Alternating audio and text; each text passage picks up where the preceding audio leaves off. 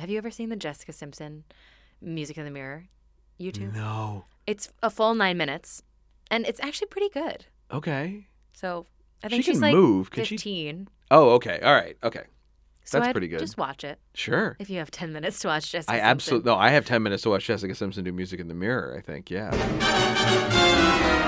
Whenever my world falls apart, I never lose hope or lose heart. Whatever the form of the storm that may brew, not with you to lean on, darlings, you. Hello and welcome to The Original Cast, a podcast about original cast albums and the people who love them. I'm Patrick Flynn, playwright, filmmaker, and professor of communications at American University. And each episode we have someone who you'd see in the theater, either on stage, backstage, or in the house, to discuss an original cast album they love. And today we are joined by actress Farrell Parker. Hi. How are you? I'm good. How are you? Good. How's it going? Good. Good. And Yeah. you chose... A chorus line. 5, 6, 7, 8.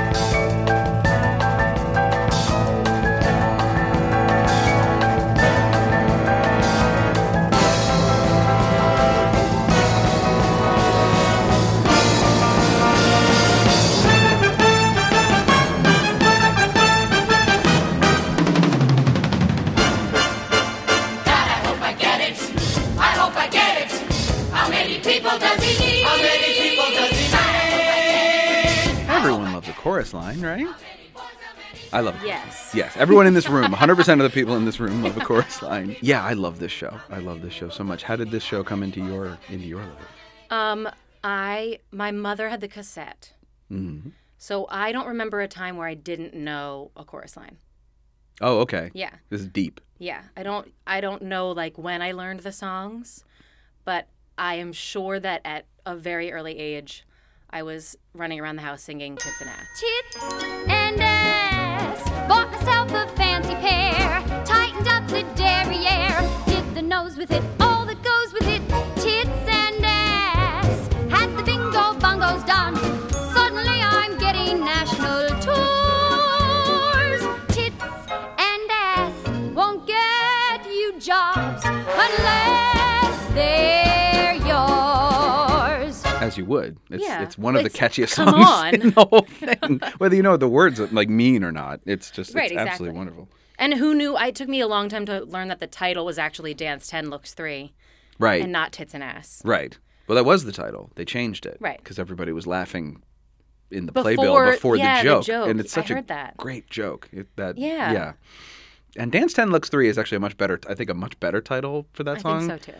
Because it is the problem. Yeah. It is her issue. Yeah, it states the problem and not the solution Right. in the song. Which is good to orchestra and remember. balcony. You could also call it orchestra and balcony, I guess.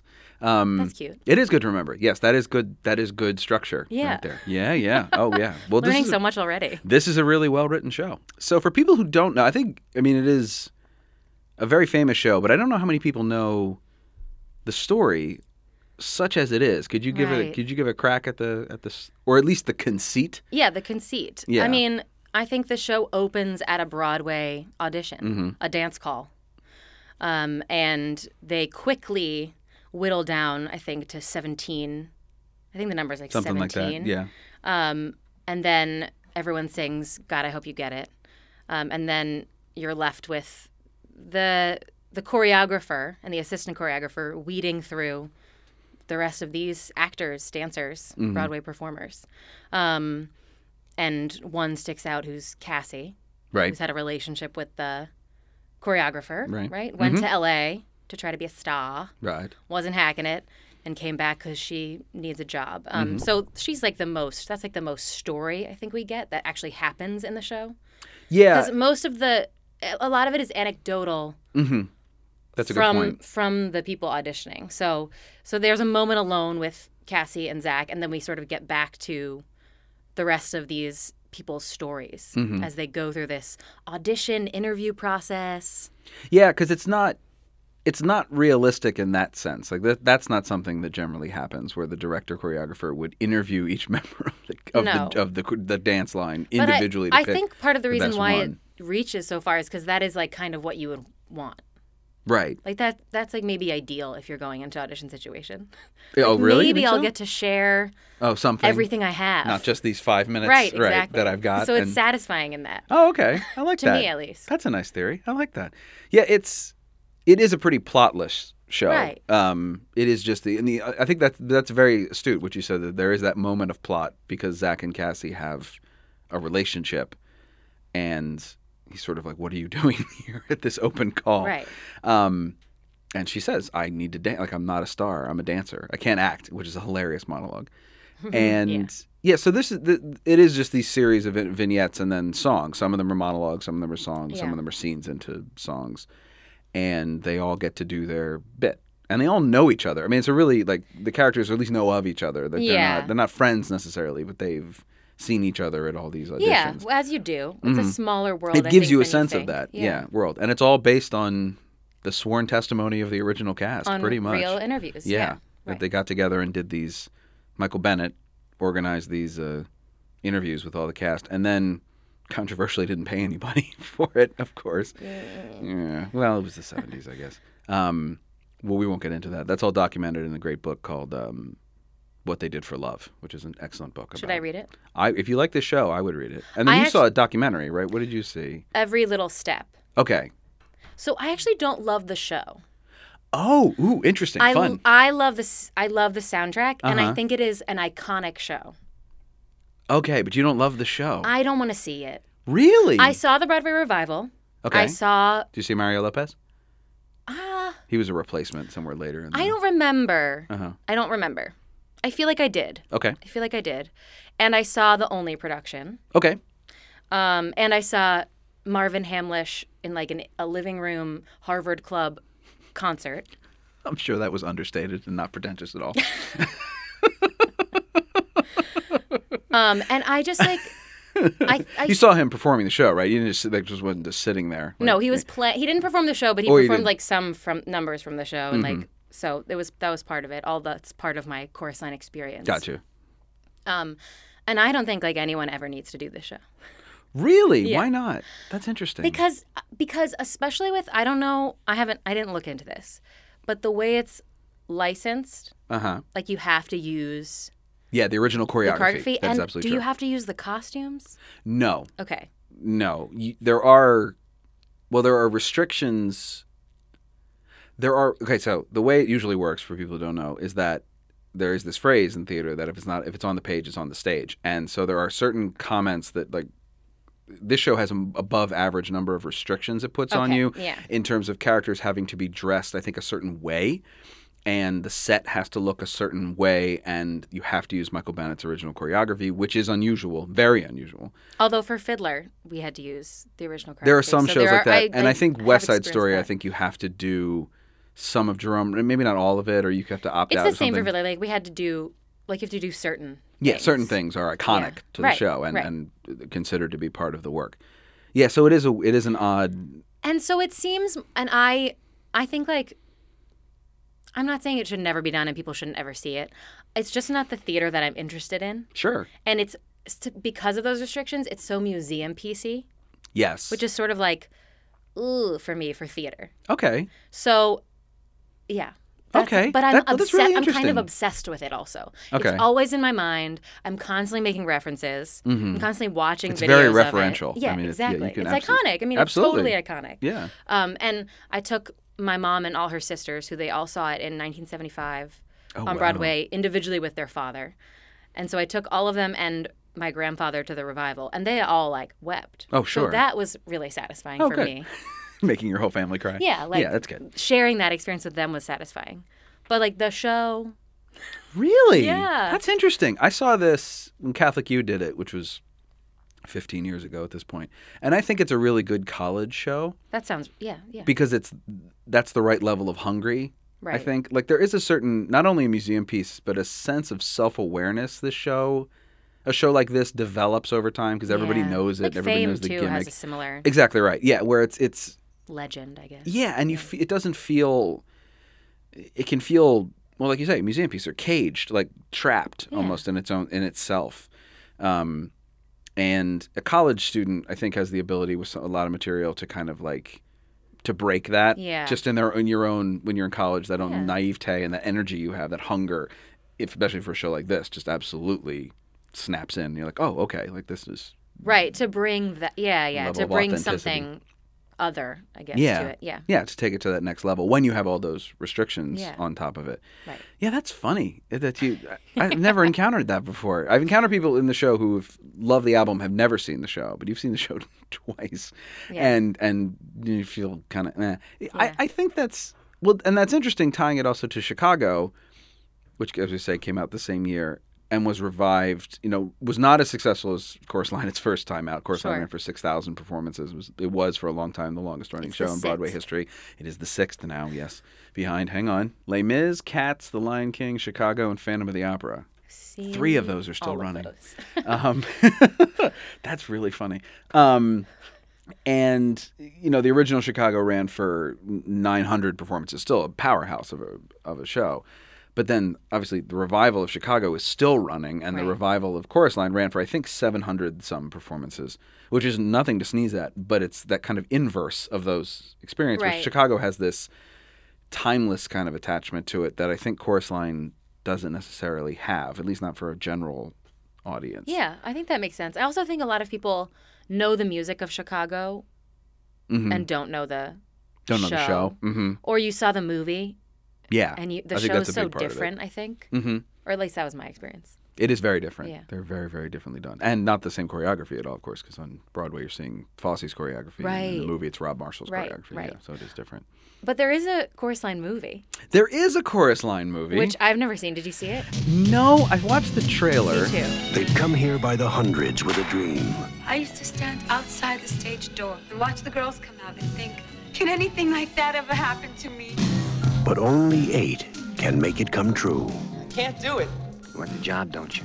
It's the chance of a lifetime. Okay, Larry, line them up. Then 5, 6, 7, 8. A chorus line. First time we made love, it was a great.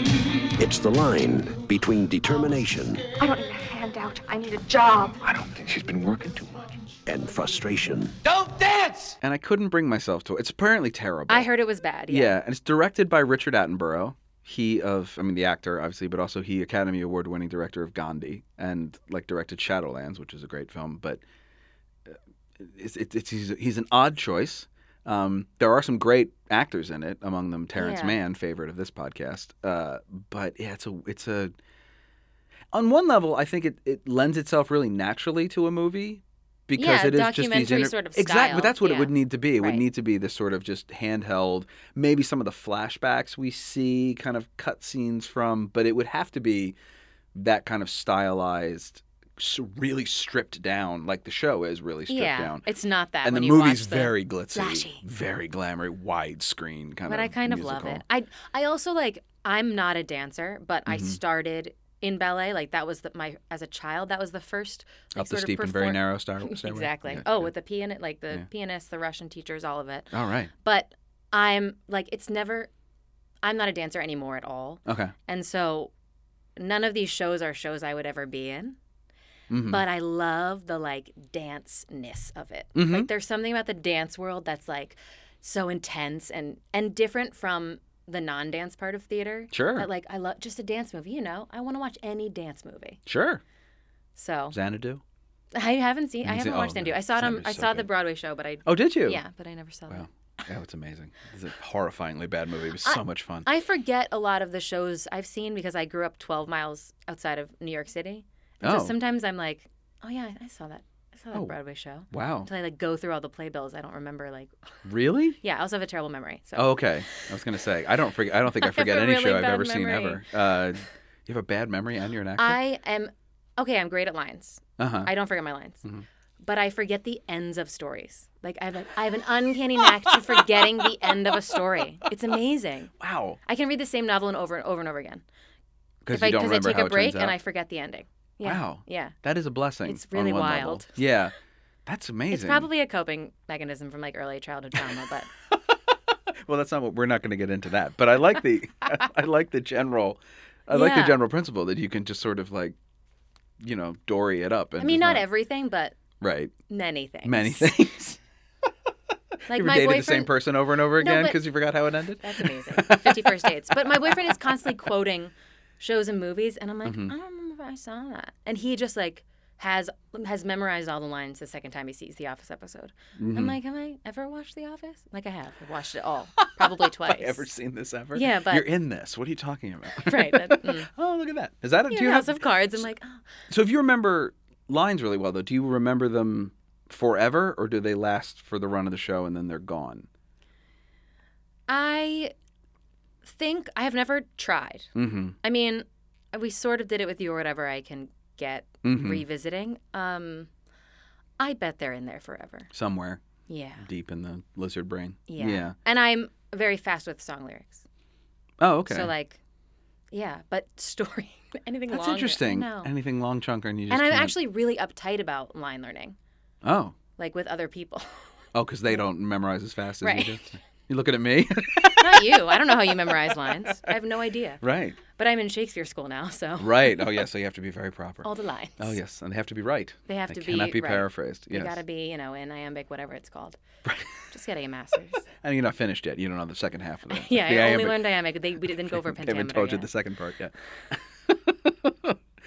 That's really funny. That I get totally what you're saying about the otherworldness of dance, Yeah. and that's really what this show is about. I mean, this is for Yeah. the first time bringing the chorus literally to the front of the Right. stage, and I know Bennett said his goal for the show was to end it with a kick line that wouldn't get applause, which I don't think happens anymore. No. It probably did happen once or twice in the original run when the show wasn't known. That Yeah. he really wanted to have the audience have such an emotional connection to all the people on stage that because kick lines just inspire applause. Yeah. I don't know why. Do you know why? Unison. Unison movement, is that what it is? Yeah, it's like I think it's if you have people. I have no idea. I'm Right. thinking out loud. Sure. In disparate spots Sure. on stage, all of whom are equally talented, and then you get them into like this unified, I don't know, movement. I honestly don't know. It's always kind of thrown me when I've seen a show that no matter what's happening, if you play that music and everybody breaks into a kick line, the audience just bursts into applause. Like it's a Pavlovian response. Like they don't even really know that they're applauding. I think we need to do some more research on this. Do we need to figure this out? We'll get some funding. Yeah, and a like study. I think because like I've seen the Rockettes, Right. and That maybe we're just conditioned. Yeah, I think it is. But that's the thing. I think we are just conditioned to applaud at a kick line, and I don't know what it is about a kick so line. weird. I do think you're right, at least partially. The unison movement, Yeah. like that kind of exuberant movement, is something. But I don't know what it is about a kick line that makes everybody just burst into, and not even like exuberant applause. People really just, if you ever watch people clap during a kick line, they just start clapping, like they don't even know that they're doing it. And I'm sure that the root of that dance move is from some other country, but it feels very American. Oh, yes. Oh, it's very George M. Cohen No. and Yeah. Yankee Doodle Dandy Yeah, type vibe exactly. to it. Oh, yeah. Maybe that's why absolutely. people are applauding, just so American. Just very American. Sometimes Yes. we With do a that. kick line. Sometimes we love we kick do lines. that. Okay, but why were they supposed to not applaud? Well, that was his goal. Okay. It was just to have the audience be so emotionally invested in each person individually that the kick line would not have that effect. I like that. That's a really interesting choice because he said we're going to end with a kick line to somebody at some point, and I'm paraphrasing this book that I haven't read recently, but he says that he's going to end it on a kick line and he wants it to end kind of down. No, but to me it always felt sad that they did that. And Yeah. and I don't feel that the audience ever receives that in the productions that I've seen. But to me, I did. I always felt sad like that they were in this like they put on all the same costume and Right, go into and they this. disappear. I mean, and now I'm feeling fade into line. validated in my emotional response. The first time ever. There And you now go. maybe Look I at like that. the show. There it is. There, you're all set. But it was edgy. I know it was very edgy Oh, when it very came much out. so, And yeah. and yeah, my mom and her sisters were like they were all in. Well, it was plotless. I mean, it had the biggest star in it was Donna McKechnie, who Right. played Cassie, who was a star in the theater world, but was not a star in the Right. sort of Yeah. not a name who was going to you build a show around. Right. Michael right. Bennett was a big choreographer and director, but that's not going to bring him in by the thousands, And it had no set. They wore their own clothes, not that they were then turned into costumes, but they're Right. based on their own clothes. And it's very abstract and kind of like at the beginning, especially with the one character just saying all his lines from the back of the house. It's kind of Brechtian and sort of Yeah. And they're then doing a lot of different stuff for then. Yeah. Right. It did win a Pulitzer Prize. Yeah. I mean, and I don't think it doesn't deserve it. Right. You just don't want to see it. Well, that's funny because we tend to think of things like that are that successful and that lauded as being objectively great. But I do think that the only true measurement for a piece of art's quality is how it exists over time. Yeah. And this show has morphed over time into, like you say, iconic. But iconic does also mean dead, stopped. Yeah. It's a symbol. It is frozen there in time. And this show is iconic in that kind of way, though, in that sort of distance way. Where I really think that's the thing you said is perfect. That it's a museum piece. It is you go there and you go, oh, this is great. When are we having lunch? Like right. It just has that slight emotional distance to it, which might be because neither of us are dancers. I don't know if it's different if you're a dancer, that you may have a much more personal connection to it. Maybe, but I think if it was just a show for dancers, it wouldn't have run for forever. So many performances. That's very true. I do think there's something about like the popularity of dance movies and stuff that it's similar to sports movies. It's like the struggle that people love, and there's underdog stories left and right in A Chorus Line. So, but yeah, maybe. I also, if we really start talking about it, I'll probably say like, let's only do new musicals. Oh, sure. Oh, that I totally get. No, that I'm 100%. Just because like we did that. Right. Now unless you're going to do it, unless there's a reason to revive it. I just realized in the current political climate, it's occurred to me, we revived Cabaret too early. So when you first saw the show, the first one you saw was on Broadway, or the first one was Olney? The first one I saw was the Broadway revival. Was the Broadway revival. And did you know any of the script before you saw it? Or did you go in pretty cold? I only knew the soundtrack. Okay. So if you only knew the cast album, what was that experience like, to see it kind of happen in front of you? I think that I was disappointed. Okay. Do you remember anything about what? Well, it was very glitzy. Okay. And the idea, I think your idea of it, or my idea of it, was more like that original record and very like, obviously it wasn't in a black box, but again, like they're in their own clothes, like, and then when you sort of know what that looks like, when you like amp it up, and it felt like Technicolor Chorus Line, and they had done that with the orchestrations, like that made a difference in what they changed in the orchestrations. I hate it when they do that. I'm interested in it. I don't hate it. I mean, they did it with Secret Garden. They did it with Oliver at Arena. Yeah. It's interesting. I mean, well, I don't care what you do to Oliver. You're not going to get me to like it. But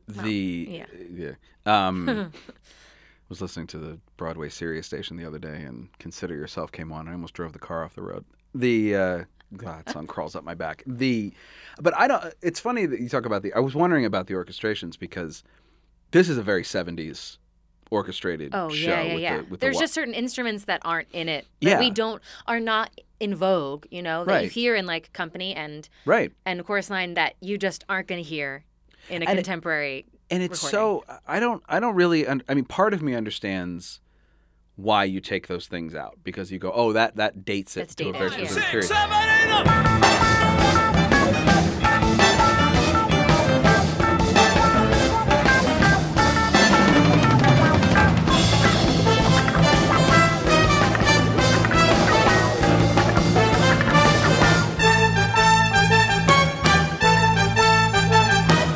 But at the same time, that's when the show was written. I mean, that's what.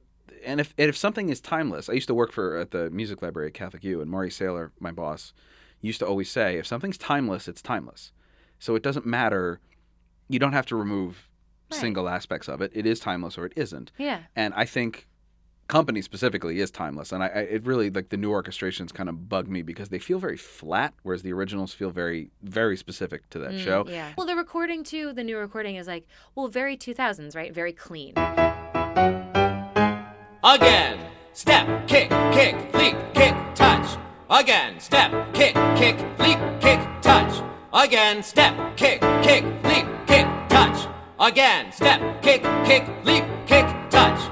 Right. And I think Yeah. that was what I was disappointed in about the show, is that it was very clean. But everything I feel like that I was seeing around that time on Broadway was very clean. Everything's pretty clean. Yeah. I have to say. I know. It's a Broadway in It's general. Broadway, right? I It is know. that sheen on it. And anytime you see something that has, I don't want to. It's not dirty. It's just a slightly less packaged feel. Yeah. It feels so Well, wonderful. it feels artificial. I mean, when it's like that, it does feel artificial. Mm-hmm. Like that. Especially revivals. I think Yeah. revivals live under that onus of being like, because they're trying to, they want to evoke the original. They want you to remember that thing you loved. And so they are kind of Well, they're pushing on that. self-conscious. That's what yeah, but that's the problem. If Yeah. you do that too much, you can do callbacks to things and still kind of like get gritty with it, I think. And it's be kind of loose, and that's what we go But to now the with all theater that for. money. Yeah, it's a lot of money. It is a ton of money. It's a huge, I mean, Broadway's a huge risk. We're going to keep talking about Chorus Line a little bit, but first, Farrell, will you follow me to the green room? Sure. Let's go.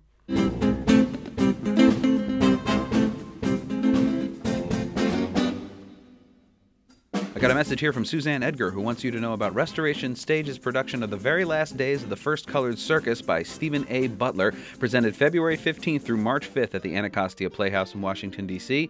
You can purchase your tickets at restorationstage.com. You may have noticed I've done away with the 5-second rule. That's it. Just go, if you want to get a message on the green room, just go to iTunes, give us a 5-star review, and then send me your message. Try to keep it to about 100 words if you can, but I'm doing away with the 5-second limit, as a lot of people seem to be getting hung up on it and having trouble writing their messages. I've gotten a few emails about that, so let's just make it simple. You go to iTunes, give the original cast 5 stars, write a review, and send me an email at originalcastpod@gmail.com with your iTunes username so that I can verify you did it, and you can get a message on this show. You can send a message to someone. You can plug your show. You can plug your Twitter account. You can plug something. Peanut butter. You into peanut butter? I am. I love peanut butter. So does my son.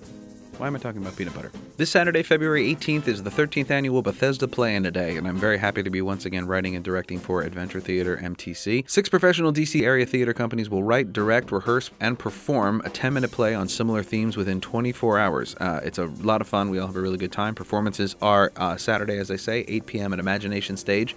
I should note these are not children's plays, even though it's being held at a children's theater, and I am representing Adventure Theater as a children's theater. These are not children's plays, but we have a really great time. The audience always really enjoys it. These plays are created very quickly, and like I say, on similar themes, so it's interesting to see what everybody does with those themes. Other theater companies involved include Imagination Stage, Flying V, and Keegan Theater, so come on out. See what we're doing. I know past guest of the podcast, Amanda Zeitler, is writing for Imagination Stage. I am, as I say, writing and directing for Adventure Theater. So come on out. If you want some tickets, go to Bethesda.org for more information. Bethesda Play-In-A-Day, Saturday, February 18th, 8 p.m. at Imagination Stage in Bethesda. The original cast this week is brought to you by Flying V Theater's production of Brother Mario by Seamus Sullivan. What happens when you cross Anton Chekhov with Koopa Troopas, fire flowers, and mustaches? The answer is Flying V Theater's latest production, Brother Mario. In this existential exploration of the Super Mario Brothers, Mario begins to wonder if there's more to life than jumping, go-karts, and princesses in other castles. Performances begin February 23rd, so reserve your ticket at flyingv.brownpapertickets.com. Listeners to this podcast can get $5 off their tickets by going to brownpaperbagtickets.com and entering the promo code podcast. So again, Flying V Theater's production of Brother Mario. Performances begin February 23rd. Reserve your ticket at flyingv.brownpapertickets.com and enter promo code podcast. All right, back to the show. So you're getting an MFA in, is it classical acting? Classical acting. Okay. Yeah. What do they want to know? So my dad teaches creativity at Montclair State University. Okay. He's developing creativity curriculum. Okay. Essentially. Sure. So we sort of talk about. He talks a lot about thinking outside the box, and I guess they're always wondering, like, how do you know if you're successful? Like, how do you know if what you're doing is working? And, that's the question, isn't it? Right. Yeah. Yeah. The answer is you don't. You never, ever know. All right? Is that the answer? Maybe. Not in a long-term way. I mean, like, I think you know in bursts, but... What I'm learning a lot in this program is to work very sensation-based and just be, like, hyper-aware of... And without, like, people talk about getting in your head. Right. Without, like, getting in your head, but about, like, the energy that you're putting in and what's coming back at you, and there's like feedback from the audience and your scene partner, and being in all of that and charging all of that space. So that's sort of what I'm working in, which is very like seems a little new agey and like I'm very into my chakras and stuff. Right. Yeah. I mean, it is a weird world we inhabit, and it is and it's hard to get a handle on. But that's funny that you say, like, what if the question is how do you judge success, or how do you know you've been successful? That is such, I mean, that's what a chorus line is about in so many ways. Is like, what is, because that's Cassie's like whole thing. Is she's very, what do I want? Yeah. She knows. She's kind of the only person who has a good answer to that question. She knows who she is, and she knows what she wants. And the problem she has is that she's in a profession that only recognizes forward momentum. Because like once you've gone out of the chorus and become a featured person, you cannot recede. You can't go backwards. I mean, you can, but it's really difficult. But it's weird, yeah. Yeah. And once you're out and out front, that's where you live forever, and that's where people see you. And the great thing this show has is showing that there is a real double-edged sword to that, because all these people ideally would like to be doing their own show. I mean, that's what all 17 of those chorus people want. They all got into this to be the lead in the show. That's why right. No one necessarily goes into it to be a chorus member forever. Right, which is a little unfortunate because that's the best job, I think, in this whole business. I also think that the show starts with them like, God, I hope I get this job. Like, I just need a job, and ends with love. With What I Did for Love, yeah. I mean? Yeah. I mean, it doesn't end with love, but that's like a really nice... No, that is kind of I mean, it's not the climax, but that is the sort of emotional climax. Because one, as you say, is not a happy... Right. Like it shows you the end result, but it's more of an epilogue. Like What I Did for Love is the kind of the finish to the whole thing. And that is an odd sentiment, I have to say. I never quite understood... And having seen... I was, I think, fortunate enough to see the show before I heard the album. Because obviously I knew of it, and I knew a couple songs from it, but I had never sat down and listened to the whole thing. I saw it at Catholic when I was a senior in college. Mm-hmm. And then I went out and got the album. And I think that's a great way to see a show, is if you can sort of see where the songs fit in the show. And I was really kind of like, in the moment of watching the show, that finale made sense. And then listening to it later, I kept thinking, how did we get to... Because you're like, that's a nice song. It is. It's a beautiful song. Nice I mean, song. What I Did for Love is a gorgeous, gorgeous song. But it's different from every other song in the show. Kiss today goodbye and point me toward tomorrow. We did what we had to do. Won't forget, can't regret what I did for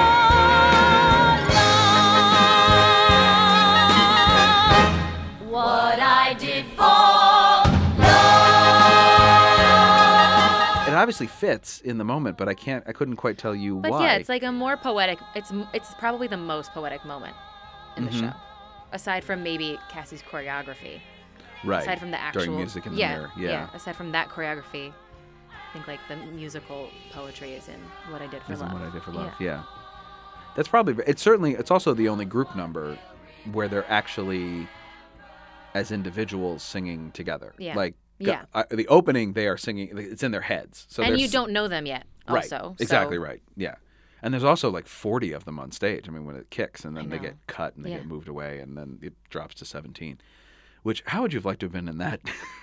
In one of those Well, what people? you were saying before, like, I love being in the ensemble. Being in the ensemble is great. I really do love it. Mm-hmm. I say that, and people often think that I'm like not serious, but I've been in like Helen Hayes ensemble nominated casts like 4 times, and I'm like, yes, that's the best. Yeah. It feels great. But yeah, they do. Like, that's expensive. That's a lot of actors to hire. Yeah. And also, I think originally they had wanted to like decide who was making the final cut, like Sheer Madness style. Right, like in the show. Yeah, that's the thing I researched after I saw the show. The same 8 dancers are picked every show. Right. And I kind of think that's sad. I really think it should be different.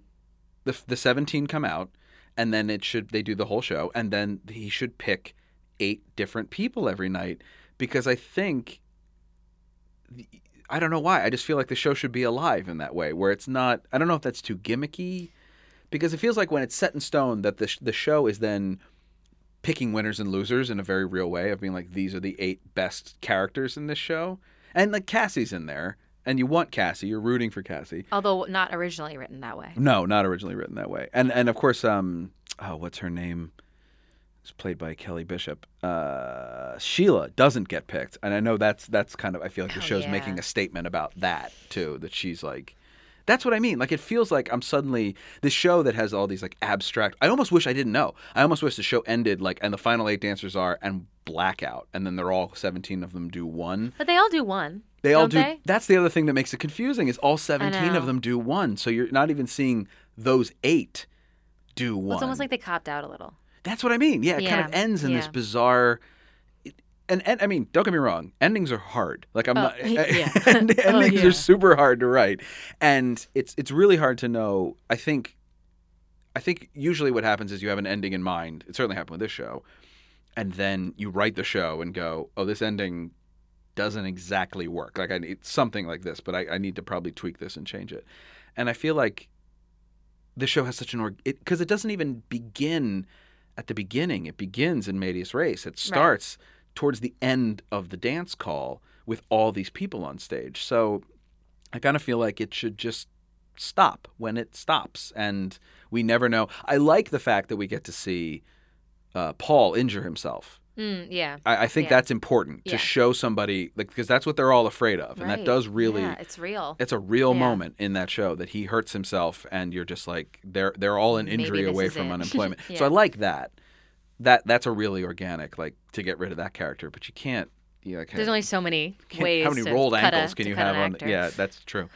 Yeah, it's a funny. It's such an oddly constructed show, and it's kind of it's a group of people. It was not written by like a team of creative people. I mean, Michael Bennett had these interviews that conducted with most of the cast. Some of the people who did the interviews did not end up in the final cast of this. A bunch of them went over and did Chicago, actually. Right. And then Marvin Hamlish was hired to be the composer. James Kirkwood and Nicholas Dante were brought in to turn these interviews into some kind of script. And Edward Kleban, who was brought in as a lyricist, even though he was also a composer. So it's a kind of an odd creative group who never worked together again, even though, as I say, they won all the Tonys and the Pulitzer Prize. And it has that feeling to it, like you said, that sort of hodgepodge patchwork feeling, which is great up until you have to draw it all together and get us out and the door. Beginning's so strong, I think. Yeah. Like, that's like the opening of All That Jazz. I don't know if you've ever seen the movie All That Jazz. They open I don't remember. The same way. It opens at a dance call. I remember loving it. Yeah, it's one of my all-time favorite movies. I don't remember. If you like dancers, you'll love All That Jazz. That's fine. Hey, that doesn't really have much of a story either. No, I guess not. A lot of dancing though. So much dancing. Oh, I love dancing. And yeah, it's that problem of this show is working at its absolute best when it is in its most abstract. Like you say, Music in the Mirror is an incredible moment. And it is this sort of, like, everybody's kicked off the stage and he's going to talk to Cassie, and we're supposed to believe they've kind of stopped existing. Like they haven't, like, they're not standing in the wings going, what is he saying? What are they saying? You know what I mean? Yeah. So, but we're going to believe. Hopefully you don't think about that. Well, right, because they go, and then she does this enough. dance to what music? I mean, I don't know. It's kind of, you know what I mean? And like, it's a very magical, hyper real moment. And that's when I'm like most invested in the show. So when you bring it down to reality, it kind of suffers for me a tiny bit. Yeah. Not a lot, just a little. And certainly not on first blush. I mean, when I saw it, I was obviously like, this is great. This is really well written, well put together show and very well done. So it's only when you dig into it. And I wonder if those are the things that keep it from that, like you say, that timeless thing, that thing that keeps it alive, where it doesn't have quite the finish that we want from it. What's your favorite song? Oh, that's a great question.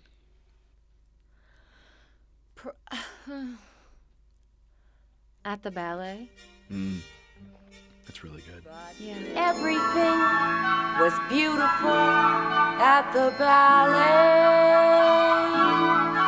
Graceful men lift lovely girls in white. Yes, everything was beautiful at the ballet. I was happy at ballet. That's when I started class. Up a steep and very narrow stairway to the voice like a metronome.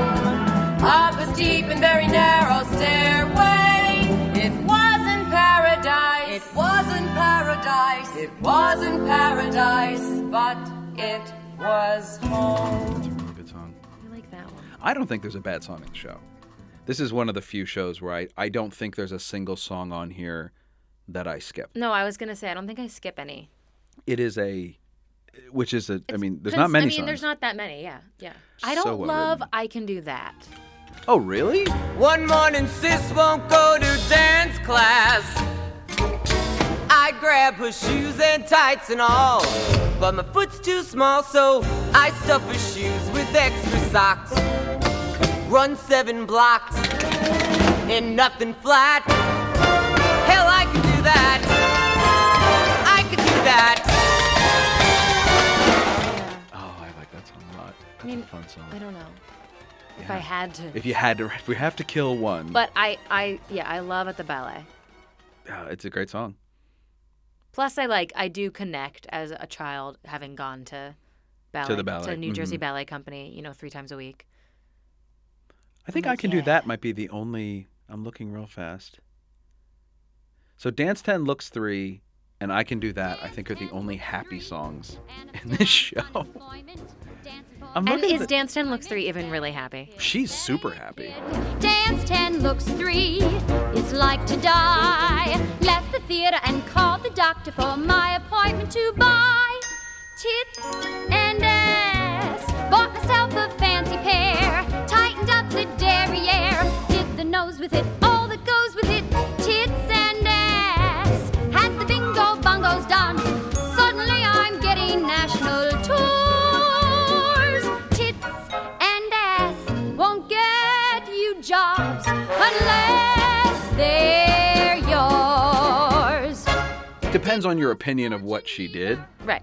But she is thrilled She's like, everyone do with her this. life, and she's just absolutely, she's fine. I mean, I guess also Nothing, I think on balance is a happy song. It ends with her saying, And a voice from down at the bottom of my soul came up to the top of my head. And a voice from down at the bottom of my soul, here is what it said. This man is nothing. This course is nothing. If you want something, go find a better class. And when you find one, you'll be an actress. And I assure you that's what finally came to pass. Find like a different he dies. course. And she does. Well, that's the thing. It ends on that very down note. 6 months later, I heard that Carp had died. And I dug right down to the bottom of my soul and cried, 'cause I felt nothing.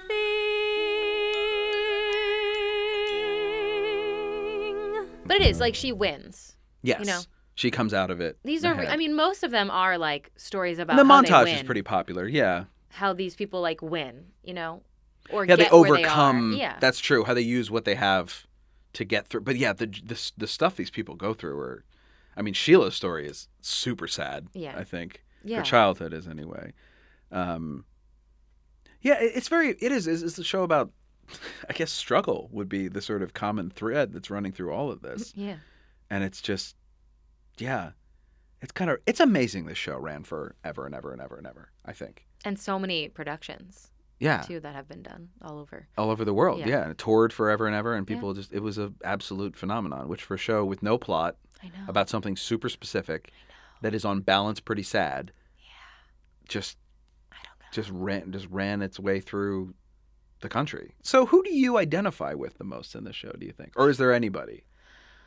Because it's interesting to me that if you had this show sort of from birth, Yeah. and it's just a part of your brain, was it just, what does that do to the show for you? Is it just sort of in there and you don't have a direct connection with any of the characters, or is it? I think that's kind of right. Mm-hmm.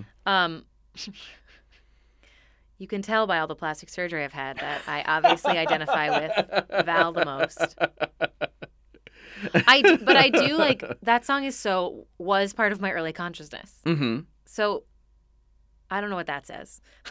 Well, it is a super. I mean, aside from the fact that it's hilarious, it's a really like that's one of the more catchy songs in the show. That's the one I find myself kind of half whistling because it's it's cut time and you're bouncing around with it. It's just a fun song. I have identified with different things at different times. I think in my life, which is because I'm someone who's doing this kind of career, makes sense. Like I hope I get it. We've all done that. Been in the cattle call and music in the mirror. Like just someone like let me do what I'm supposed to be doing. Mm-hmm. Like I know this is what I'm supposed to be doing. So someone let me do it. God, God, I'm a dancer. Except you're not. I'm not a dancer. No. I can dance, but I'm not a dancer. That is a good distinction, too. Yeah. Yeah. Excellent mover. Yes. There you go. That's what the resume says. Rhythmic moving. What was the other one that I was thinking? Oh, and then at the ballet, like growing up sort of as a child and starting in ballet and then moving away from it. Like there's a lot of nostalgia there for me. Mm-hmm. And then nothing. Having, current ice cream cone moments in grad school in a way sometimes. Yeah. My teacher's like, I didn't really feel like you had the impulse. I'm like, but I feel like I had the impulse. So. Well, who's right, the audience or the actor? Well, the audience is always right. Right. Some serious side eye I'm getting there. Shade. We call it shade. Shade, sorry. But just like, well, if I'm feeling like an ice cream cone, why aren't you feeling then like why an aren't ice you cream feeling cone? that I'm feeling like I an ice get cream that. cone? Yeah. So do you think this show, having this in your spine, prepared you in any way for being an actor? Maybe. I mean, I feel like I also like can't remember my first rejection. Like I feel like I've just always been being rejected. So professionally, you mean? Or just in general? Just in general rejection? Yeah. Okay. Like I don't. This is also a problem with my memories that I often will leave out like the traumatic experiences. Like whereas like my sister's like, and then I didn't believe in Santa Claus anymore, and I found out Santa wasn't real, and it was really traumatic. And I'm like, I feel like I just one day knew that Santa wasn't real. Mm-hmm. I have no like. That's how I feel. I don't have like big like events in my. My memory doesn't work like big event that changed, and then like I was this way from then on. I just feel like maybe it was the sort of school that we went to where we were like from the first time, from kindergarten, like testing into classes and like trying out for dance classes, that you sort of like got used to it really early. Because my schools were like a creative intelligence magnet program, which is sort of like out of date now. And this is, where'd you grow up? Montclair, New Jersey. Okay. But when it was like, I think probably started around the 70s. When it started was very like edgy. Right. New agey. Yeah. Yeah. So we were like testing into if I was in gold, silver, or bronze gymnastics when I was in kindergarten. Okay, so there's been a lot of placement in tiered things since And I don't do sports. Right. I don't think of myself as a competitive person, though most people will probably tell you that I am. But yeah, we were being like shaken out into it's funny levels, I feel. It's funny how people interpret confidence, not to like psychoanalyze whatever. Tons of people, but it is I would not describe you as competitive. I would describe you as confident. And it's funny how when somebody meets a woman who is confident, you get pegged into these other things where you're just like, oh, she's competitive. Oh, she's this. Oh, she's that. It's like, no, I'm just comfortable in my own skin. I'm just and communicating you find that clearly. A little bit, right? I know how I feel, and I'm telling you, I'm good at communicating how I feel. And people get, but it's funny that you say that because I mean, it's that sort of like bossy label that, of course, is so terrible that we wouldn't call a little boy bossy, which you call a little girl bossy. Right. And it's right. Like those same things in a man, you'd be like, oh, he's confident, he's whatever. And if you meet a woman who knows what she wants and says things, you're just like, oh, she's very competitive. Oh, she's very whatever this. And I don't get that vibe from you at all. I just get that you know the answer to the question I'm about to ask you. I do want to say one quick thing about the Cast album itself being I think is a great album. It's funny that you said that you feel like you knew the show so well, but there is very little. I don't know if there's any dialogue on this. No. There's a little. Dance Then Looks 3 has a tiny line introduction. Yes. But it comes in very much halfway through the I sentence. also swiped my dance card once after an audition. Right, yeah. But isn't the first line something like, but after a while I didn't care? Oh, but after a while I caught on. I mean, I saw what they were hiring. It's so funny. Yeah, you're right. That's the where first it begins, one. But which is after a while, so I in the caught middle on. of a thought. And one of the things about it is, though, that the album is produced by Goddard Lieberson, who was the Broadway recording producer in the 60s and then retired sometime in the 70s, but came back to do a cast album every now and again of a show he thought was phenomenal. Like he came out of retirement to do A Little Night Music in 1973, and then he came out of retirement to do this one in 1975.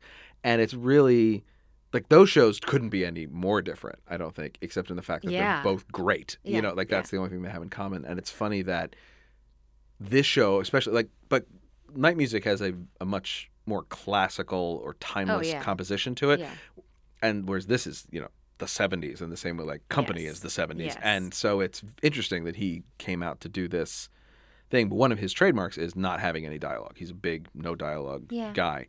And it's really interesting that like you feel like you have the show, whereas you don't. You just have the music. But that was enough to give you everything you needed to have, because it is a vignette show. Especially since that. And then Company, you forget, has scenes too.